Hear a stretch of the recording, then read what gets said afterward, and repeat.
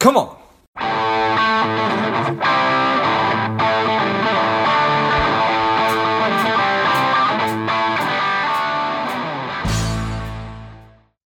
Well, Level, this is George G, and the time is right. Welcome to today's guest, strong and powerful Ken Sanguinario. Ken, are you ready to do this? I'm ready, George. Always ready. Let's go. Let's go. Ken is a business strategist, a value creator, an educator, and industry pioneer. He's the founder of Corporate Value Metrics. It's a web-based platform helping to strengthen companies, prepare them for innovative growth, and maximize their long-term value. Ken, tell us a little bit about your personal life, some more about your work, and why you do what you do. Sure, George. Thanks for having me. And I have been able to develop a system and a process over the last dozen years or so that is a proven way to help companies to double or triple their business values over a 3 to 5 year period. And that was based on having spent 18 years turning around underperforming and distressed companies, often 6 to 18 months at a time, deep dive, take them over as interim CEO or chief restructuring officer, develop and execute a turnaround strategy, and then recapitalize them or sell them on the back end. And often, but not always, in crisis situations where companies may not even know how they're going to cover payroll the following week. And I did this on behalf of private equity firms and bank workout groups and sometimes the business owners themselves. But what I realized in those 18 years and what I learned was how to very quickly and efficiently be able to identify the strengths and weaknesses, the constraints, the potential fail points in companies that were depressing value and constraining the company's growth opportunities.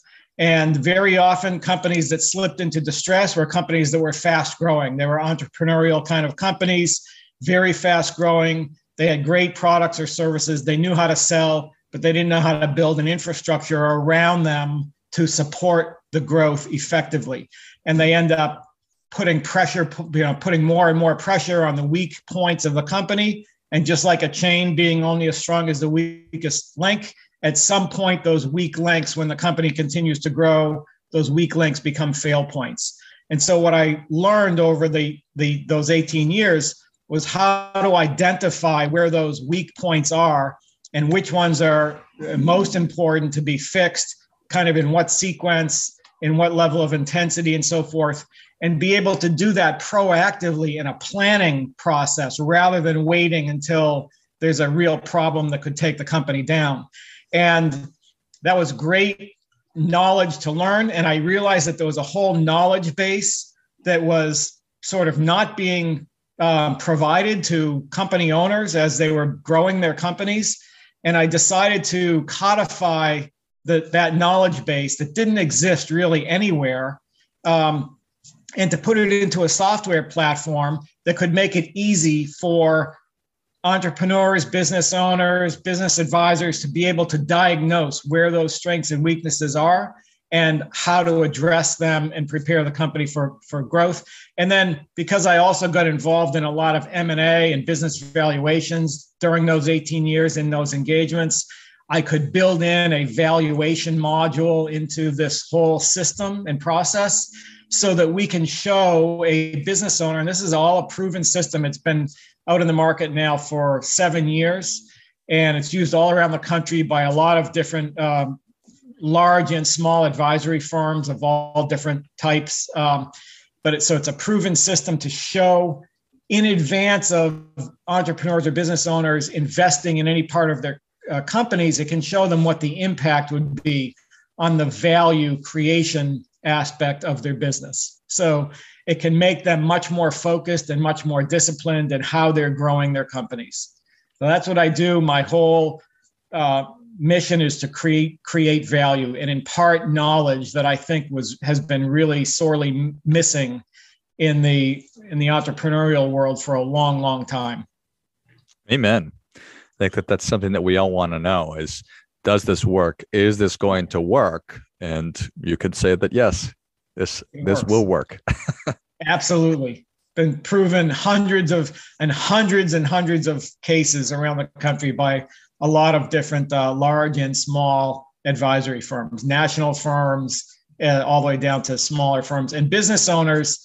Now, recently, we've made this available to business owners directly, and we're finding that we started off as as a beta test, but we're finding that business owners are very capable of going through this diagnostic process themselves, and then they can either implement what comes out of it's a roadmap that comes out of the process. They can either implement that themselves, or they can reach out to us or to any of our practitioners around the country. We train and certify practitioners of this system all around the country. So we have lots of people that do this now and follow this system. But they can reach out to us if they have any particular expertise that they need or resources that they need. And so it makes it really easy for business owners to get the kind of help that they need to grow their companies. Nice. Well, I appreciate that. Are there, for lack of a better term, like pillars or key areas like leadership team, culture, human resources? Yeah, great question. So we have 8 primary functional categories that we believe are the 8 primary categories that every company has to have fully developed, fully functioning, and very importantly, in balance with each other in order to reach peak performance and create maximum value. And they are planning, leadership, sales, marketing, people, operations, finance, and legal. And there's science behind those 8 categories, but those are the 8 categories that we look at, and we then subdivide them into almost 50 other smaller subcategories.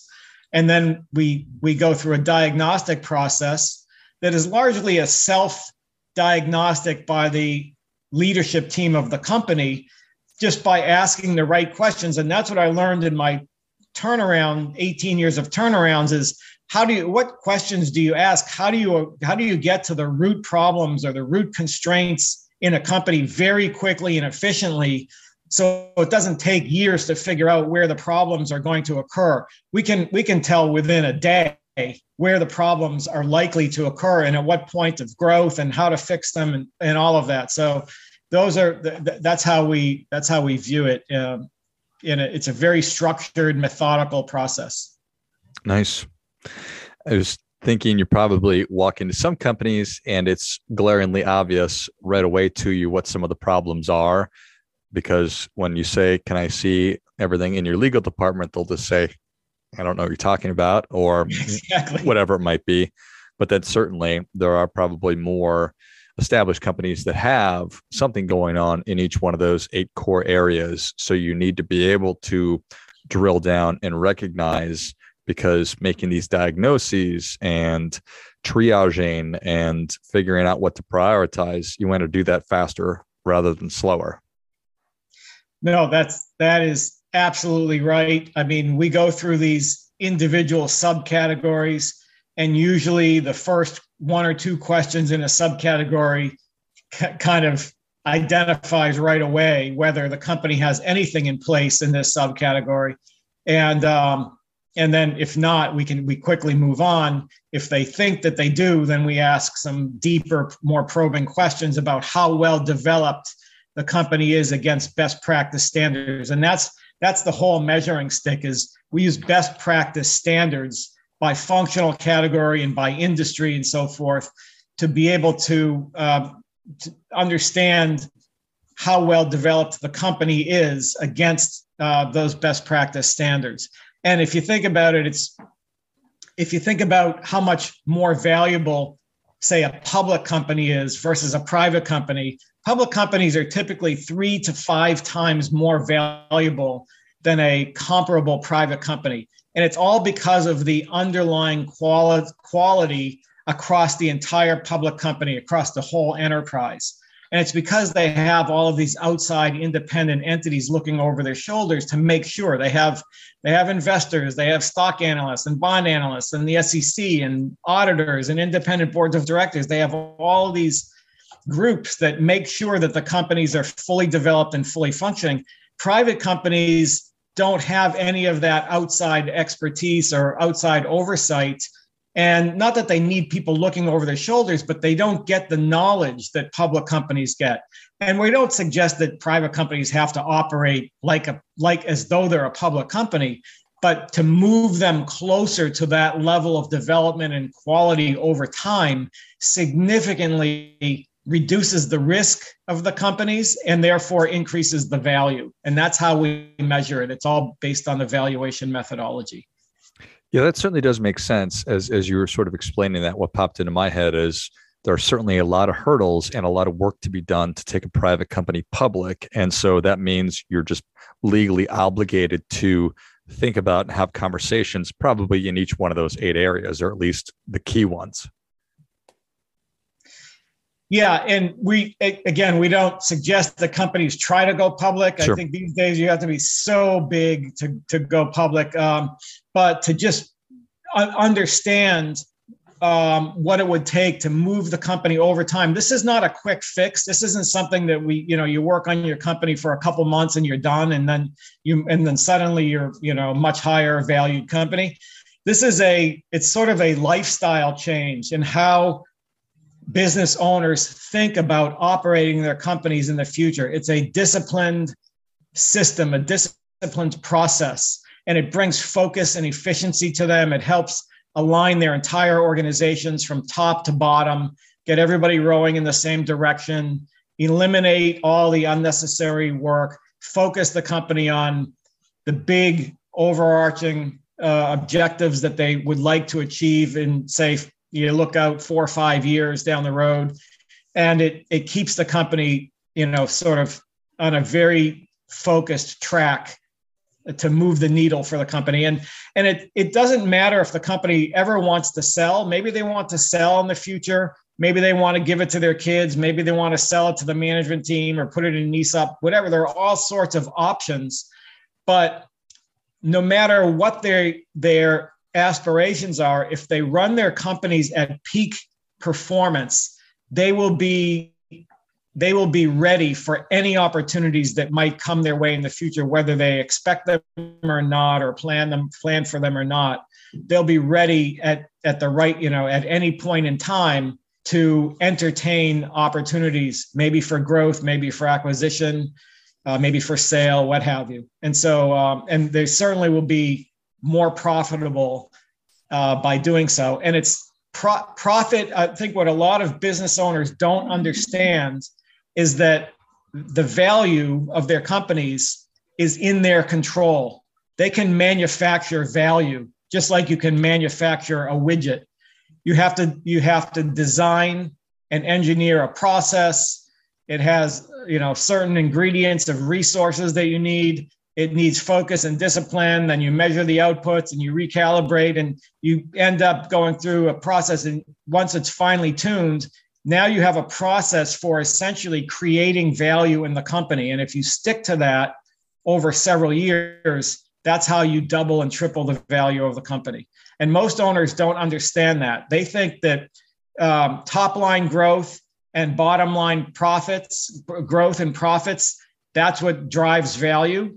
And that's a huge mistake they make, or misunderstanding that they have, because top and bottom line growth in a company is a byproduct. It's not a driver unto itself.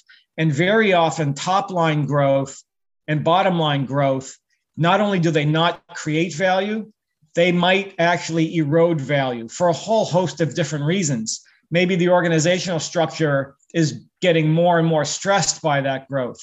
Maybe they're chasing revenue. Maybe they're underpricing their products or services in order to win business. Maybe they're taking on contracts that are too big for them to handle or outside of their core competency. All of these reasons can actually erode value.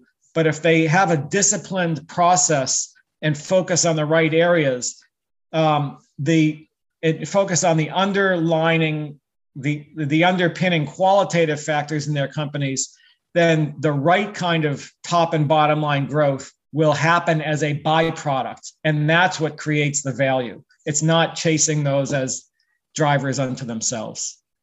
That makes a ton of sense. And I think that's really, really powerful, that the value of your business that is within your control. Absolutely. Even though probably a lot of people don't feel like that on a day-to-day basis, but it's the reality. And you said a lot of really important and I think powerful things there, that if somebody says, well, I don't need to do that, I'm just going to, pass my business along to my kids. I would almost think that you need to engage in this more, because like, we're all aware of the statistics of businesses fail to successfully transition from generation to the next, because maybe your kids aren't going to have the skin into the game that the matriarch, the patriarch had. And certainly they're not, if they're not buying it from you. So I can see this being so much as important, certainly.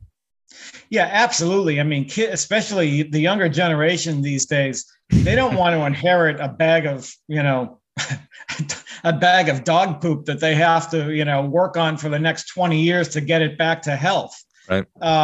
They just won't take it. They won't buy it. They won't even take it if it's given to them in a lot of cases these days. That's what we find with a lot of business owners. We ask them, what about your children? They say, no, they have no interest in taking over this business. They want to go do their own thing. They have their own interests and so forth. Now, if it's a very healthy company, strong, healthy, growing company, it may be a different story for their children if they can take over that and focus on growing it rather than fixing it. They don't want to take a sick company and try to nurse it. They want a company that they can step on the gas pedal and grow. And so, yeah, it's very important for business owners who aspire to their kids taking over the business. And that's a great aspiration, to have a family business that's multi-generational. But you're right, the statistics are pretty dismal. And it's because companies are not ready. The parents don't position the company properly for their kids to take it over. They just, they run it for 40 years and then they want their kids to be all excited about it. It just doesn't happen that way. No, it does not. How long did it take you to develop? I know that it's a lifetime of knowledge and information, but how long did it actually take you once you decided to create this program? That's good. So I thought it was going to take about a year and cost about maybe $25,000 to create the software platform, but it ended up taking 5 years and cost many hundreds of thousands of dollars.